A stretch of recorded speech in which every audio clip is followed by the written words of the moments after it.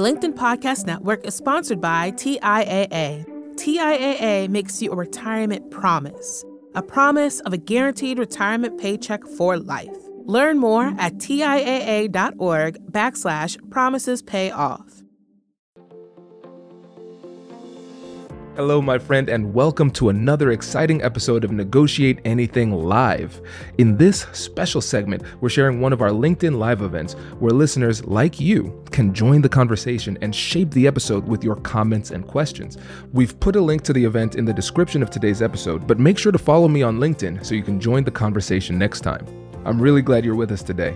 With over 10 million downloads and listeners from more than 180 different countries, it's dedicated listeners just like you who have made Negotiate Anything the #1 negotiation podcast in the world. I'm your host, Kwame Christian. I'm a business lawyer, mediator, author, and the proud CEO of the American Negotiation Institute. Now, before we dive into today's episode, I have a golden opportunity for those of you who recognize the power of negotiation in your professional lives. At the American Negotiation Institute, we've crafted specialized keynotes and workshops tailored for those very needs. We've transformed the negotiation skills of professionals worldwide, and we're eager to do the same for you. We believe the best things in life are on the other side of difficult conversations, and our goal is to help you improve your lives and the lives of those around you, one difficult conversation at a time. Don't let another challenging conversation leave you second guessing. Click the link in the description to discover how we can help you find confidence in conflict, negotiate better deals, and have stronger relationships.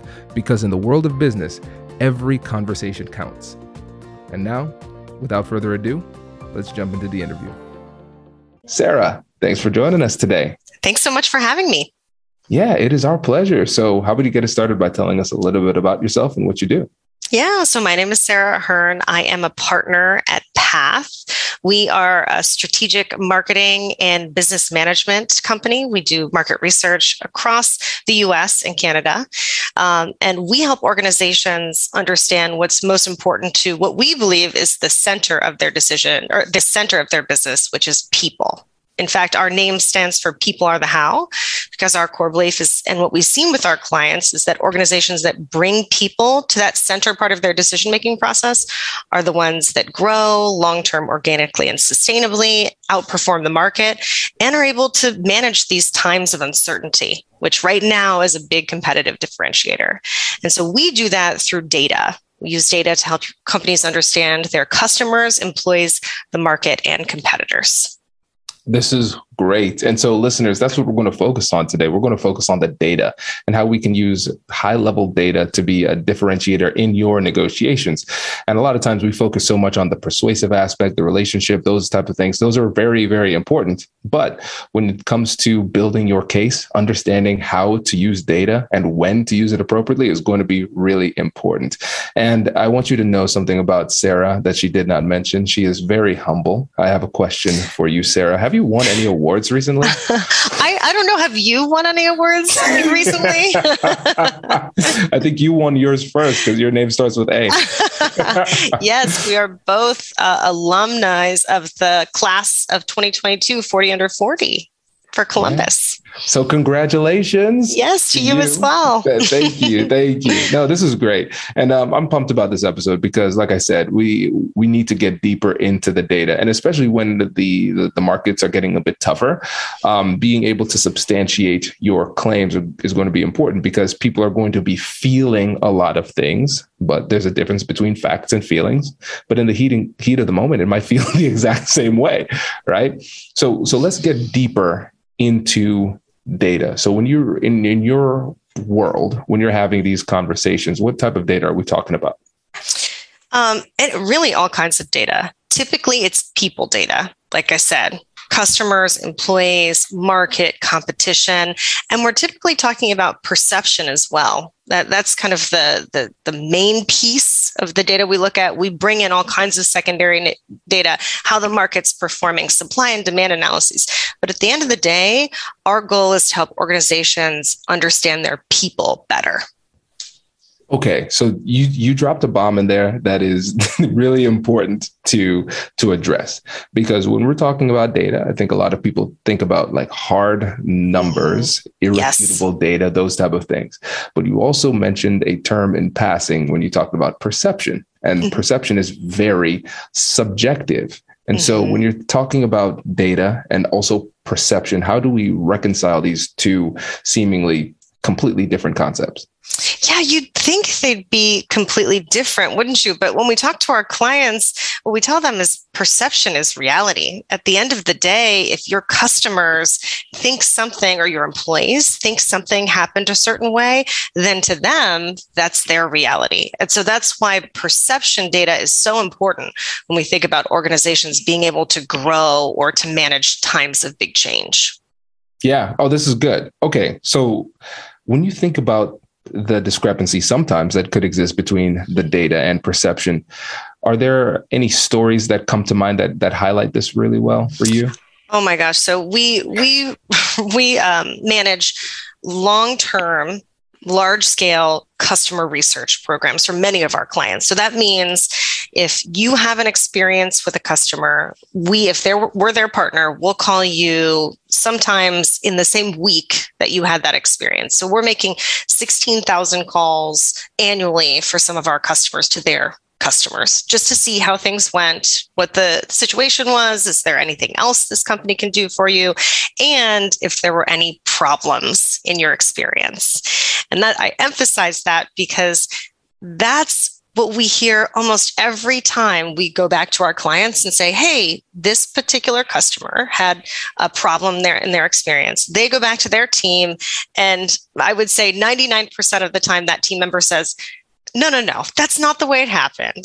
I gave them great customer service. I called them every time I said I would call them, when in fact, that's not how the customer felt. So who's right in that situation?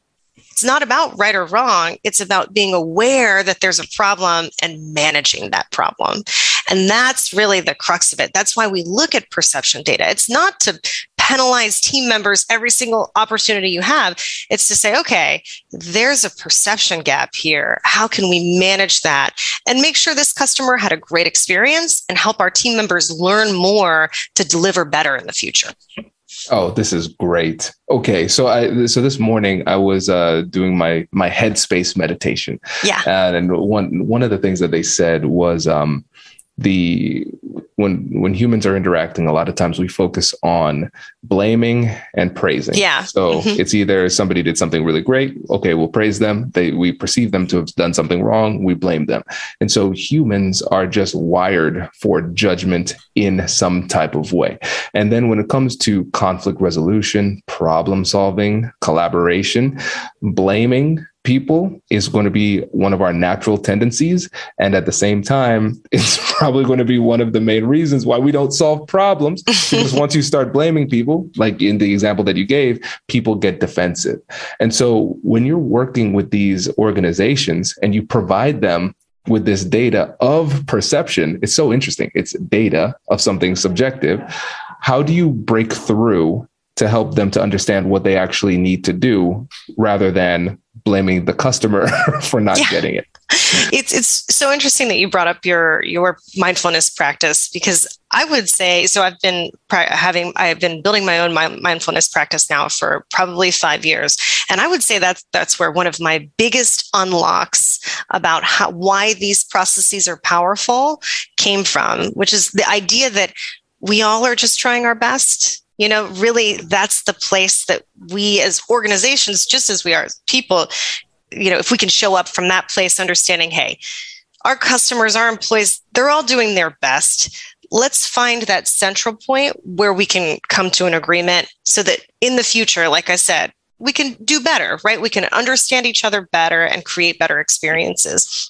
And so the way we do that is by making sure that people in the organization are involved. We're not the kind of company that comes in, implements a survey, drops a report on your desk. Here's all the things you're doing wrong. You better fix them or you're not going to grow.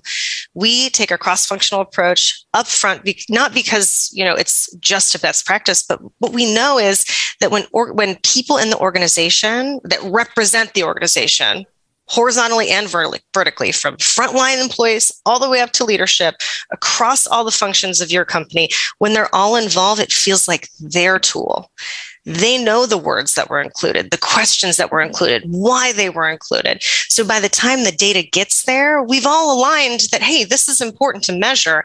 And we may get some hard truths in this process, but it's important for us to be aware of it so we can manage it better in the future. And the quote that I like to mention, that it sounds kind of woo, but I do think it's really powerful, is that being listened to feels like being loved.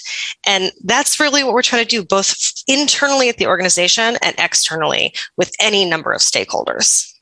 Oh, this is great. This is great. And you know what I love about this episode is that we started off talking about hard data, and then it didn't take very long for us to talk about perception, mindfulness, meditation, and love. Right.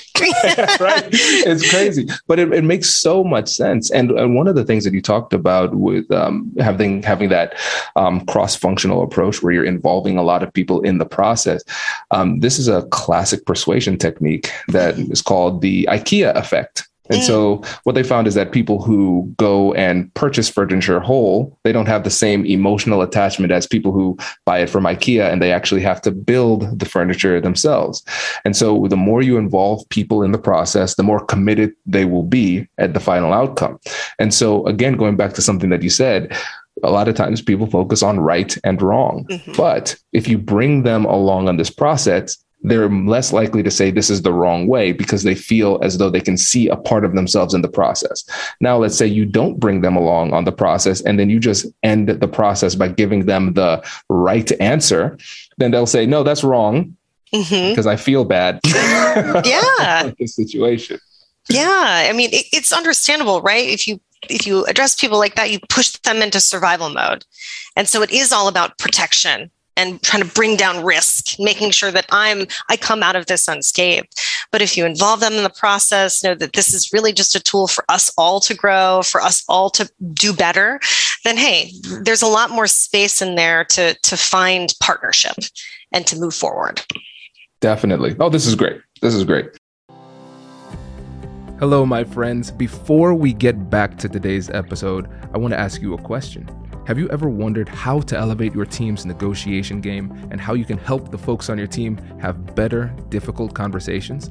At the American Negotiation Institute, we offer transformative keynotes and workshops tailored to empower professionals with top-tier negotiation and conflict resolution skills. Whether it's a keynote for your next event or hands-on training for your team, we've got you covered.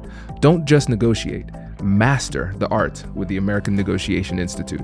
Click the link in the description to find out more. Elevate, negotiate, and succeed.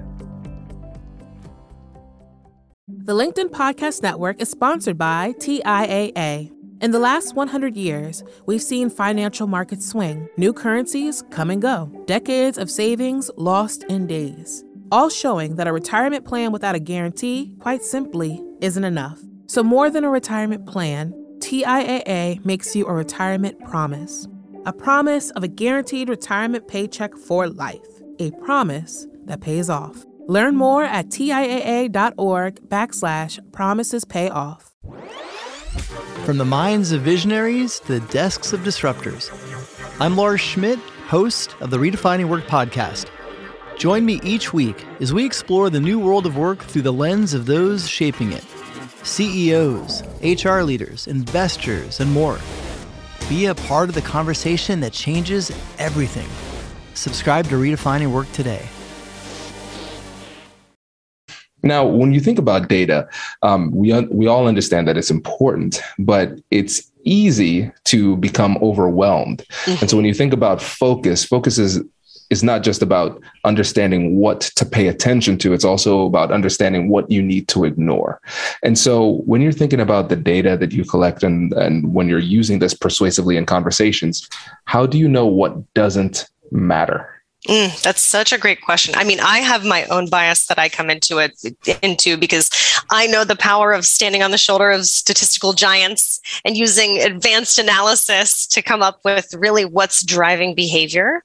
But in the same respect, I think at the end of the day, it's just about the act of trying to better understand. If you're not going to use a market research firm like us, and you're going to go to your customers or your employees or look at the market and try to better understand what they're doing, the act of doing that can be a relationship building tool in and of itself, because you're saying, hey, I want to do better. I know that there's always opportunity for me to grow.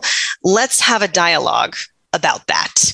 And in that, it just gives you the opportunity to do a little better each time, to hear something, to test it, to see how that works, to go back to the start. And that's really, especially in times of uncertainty, like we've been in for, a number of years now, and looks like we're going to be entering into, the idea of being agile and testing, whether you're a $5 million organization or a $2 billion organization, is a really important concept for us to navigate change. Yeah, well said. Well said. And when we're thinking about change and navigating these changes, we understand that there are people who are resistant to change. Mm-hmm. And so again, over the past few years, we've gone through an incredible amount of change. And I think people understand that change needs to happen. And especially as we're going into times of uncertainty, there are going to be some surprises, but still that resistance is going to be there because people will cling to what they're familiar with, even if what they're familiar with is objectively not working.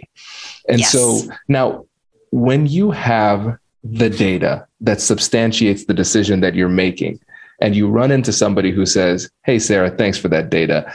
I don't care. I'm not going to change. How do you approach that? I let the data tell the story. That's really, I think as a consultant, it's easy to get into the groove of saying, my expertise and what I've done in the past based on this. At the end of the day, I'm just the delivery person. I'm just the messenger. So I let the data sit in the middle, and it's really not up to me to implement in these organizations or up to my team. It has so much to do with the strategic focus that organization has, the timing, the buy-in, all of the challenges and opportunities they're facing. So I think letting the data tell the story, and then it's up to the opportunity is for the organization to move forward from there. And that happens a lot, right? There are a lot of times where things just don't hit right in that moment. Like, for example, we work with a lot of manufacturers doing new product innovation, and we go out and test in the market. And this particular company had built a product. It was almost ready to go to market. They came to us, said, how do we launch it? Where, how much, which customers? We ran a process, and it came back and said, listen, nobody is interested in this product. In fact, people are going to pay 10% less than your current products for this new product. So our recommendation is you not launch this. And I'll say that was one of the more painful presentations I had to deliver, because there were a lot of people who had invested years of time, energy, resources in this organization to build this product. But after it digested, because we've been fortunate enough to continue to do work with this organization, after it digested, it took a few months, but they were able to save upwards of $5 million that they saved from having to make capital investments into things to manufacture this product. And what came out of the research was another option, not this friction point, but this friction point. And that even took longer for the organization to really internalize. But we're looking at 5 years from when this project happened, and it has transformed the way that they look at the market. And I think sometimes it just takes some time, right? We're humans. It takes a little bit of time for us to digest, to understand, to grieve, to kind of keep on using these terms that we don't typically apply to business, but to grieve all of the investment we made and then to move forward from that point. So much good stuff in here, Sarah. Okay, so where do I start? So let's analyze that story and think about the unique barriers that your clients were feeling. So I've honed in on two big ones here. We have ego and sunk cost. And so when you come to the ideas somebody has, and as an idea person, I feel this in my soul. Sometimes you don't realize that there is a difference between who you are as a person and the ideas that you have. Sometimes you spend so much time with this idea that it becomes a part of you, and a rejection of your idea feels like a rejection of yourself. And when you're so attached to that, that's when people cling on, regardless of what the data is saying. And the other thing is sunk cost fallacy. We talk about that a lot in behavioral economics. And so the more you invest in something, the harder it is for you to let it go. That's why people stay in bad relationships. That's why people stay with bad investments, all of those things, because you become attached and you don't want that work that you put in and that effort that you put in to be in vain. And so these are emotional things. Even though you're presenting them with data, their emotions are going to get into play. And now what you've presented with this situation is the fact that you are intentional about not leading with your ego. And you said it really, really well. You said, I let the data tell the story. The data is right. I, Sarah, am not right. I'm just telling you what the data says. But right. There's a different way that you could approach it. You said, listen, I am the person with the expert here, the expertise here. I've done this for years. I did all this work.